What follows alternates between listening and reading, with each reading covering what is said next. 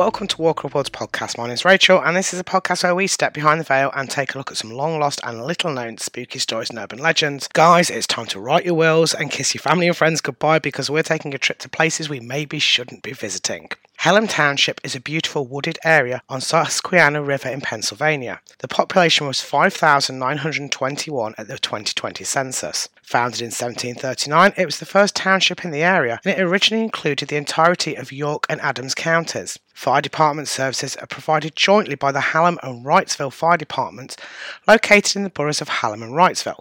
The Mifflin House, an Underground Railroad site in the township dating to the 1700s, was used by the Mifflin family in the 19th century to hide freedom seekers and ferry them across the Susquehanna River on their way to Philadelphia. The house was sold into the Huber family in 1856, who sold it to the Blessing family in 1959. As of May 2017, the property was at risk of demolition for development of a business park. By December 2017, a funding campaign was started to help pay for a legal challenge to save the property, reportedly eligible to be listed on the National Register of Historic Places. Hellam Township is another of the many small towns where big stories have appeared, urban legends that sprang up from telling tales around the fire on long, cold winter nights. In a wooded area just off of Trout Run Road, an insane asylum reportedly stood. This asylum apparently housed people who were too insane to live in this world. It burned down in the 1900s, and many of the patients perished in the blaze. In order to try and capture and contain those who remained, a search party constructed 6 gates. One, which still remains, can be found in the area. The legend says that if you walk them in the right order, on walking through the 7th and final gate, because there was a gate right at the front of the property as well, which was classed as the first gate, you would find yourself face to face with the devil himself. As with many urban legends, there are several versions of this tale, all with vaguely similar details. A doctor who lived in the area constructed the gates in order to discourage visitors. He built 6 other gates along the path through the woods. Apparently only one of the gates is visible during daylight, while the other 6 appear once night has fallen. The one detail about the story that seems to remain the same through each different variation was that if you reached the 5th gate and walked through it, you would never be seen again. Another story about the gates of hell is of a man in the 1950s who murdered his wife and children with a shotgun and impaled their corpses on the spikes of one of the gates. Before the house was torn down, bullet holes were visible in the garage door and in the wall on the side of the house where the garage door was located. If you do decide to visit Pennsylvania's 7 gates, be aware that they are on private property and the owners don't like people wandering around. We're not finished yet, we never are, because there's another series of apparent gates to hell located in Collinsville, Illinois.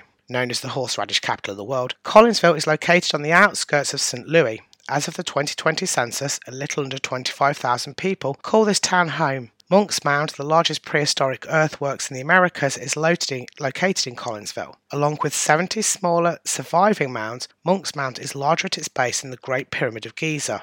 Oh, and the world's largest catsup bottle is located here as well. But what about the town's reported 7 gates of hell? Starting on Lebanon Road in the west of the town, you'll find yourself weaving beneath 7 disused railway bridges. These concrete structures are left over from the area's mining industry. The story goes that if you pass through them in the correct order, with the 7th one being at midnight, you will find a portal opening up and hellhounds awaiting you. But don't run, because those hounds will chase you. Unlike Hellam County's 7 gates, the ones located in Collinsville each has a tale to tell. Constructed in the late 1800s, although image searches of them make them look a lot more recent, these bridges have become the start of countless tales of hangings, occult rituals, and all kinds of weird and wonderful stories. While Gate 1 appears to have no legends attached to it, Gate 2 has several variations of the same dark and morbid story. One tells the story of a young African-American child being chased through the wooded area by the KKK, who eventually hangs him from the gate. There are conflicting reports about this even among law websites. Other stories say that the young man was killed by a friend for the love of a girl. Others still claim the young man hanged his friend and in a moment of regret hanged himself. Whatever the reason, it is said that around midnight you can see a young boy swaying in the wind hanging from the gate. Some believe he waits there in order to wave you through to the next gate. Gates 3 and 4 are located on Long High Road and are commonly known as the Twin Gates due to their proximity to one another. Generally considered to be the creepiest of the gates, many people have reported feeling sick and cold when there. They have also had a sense that they were being watched, which, considering these are the gates that are apparently linked with satanic rituals, is unsurprising. One driver said that they pulled over between gates 3 and 4 because they could hear another car coming. However, after several minutes, no car appeared. In November 2008, a photograph taken at Gate 4 showed what appeared to be a demonic face captured in smoke. Apparently there are several transient ghosts and spirits which lurk in the area, including the photograph spirit, which is reported to be unfriendly and will chase away people who accidentally step into the area on ritual nights. Other spirits include the aforementioned hellhounds and a mysterious black car, which also likes to chase away unsuspecting visitors. Maybe the person who heard the ghostly car was an unsuspecting witness to that one. According to a 2015 Huffington Post report, the body of a Jane Doe was found in the area of Gate 4 in July 1990. The unknown woman was found bound with several cuts and stab wounds to her neck and torso. Her fallopian tubes, uterus and ovaries were also missing. According to the Satanic Calendar, her murder occurred during the time of Grand Climax. This is a satanic holiday that spans several weeks where women and children are abducted and ritually sacrificed. No defensive wounds were found and the body appeared to have been dumped in the field. Given the urban legends surrounding the 7 Gates of Hell and Satanism, could one of these places have been the original murder site? Gates 5 and 6 appear to have no stories attributed to them. Gate 7, however, is located on the outskirts of the neighbouring town of Troy, and some people jokingly say that Troy itself is in fact hell. Once you pass through this gate at the stroke of midnight, a portal is said to open and you can drive straight into hell. Failing that, the legend says that you are to turn around and drive through the gates in reverse order, where at Gate 1 you will be met by the aforementioned hellhounds.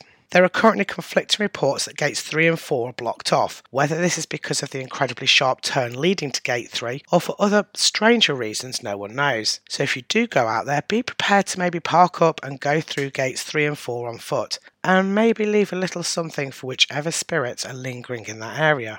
Again, the story isn't over. Yet, it never is. Because there's another bridge in the area.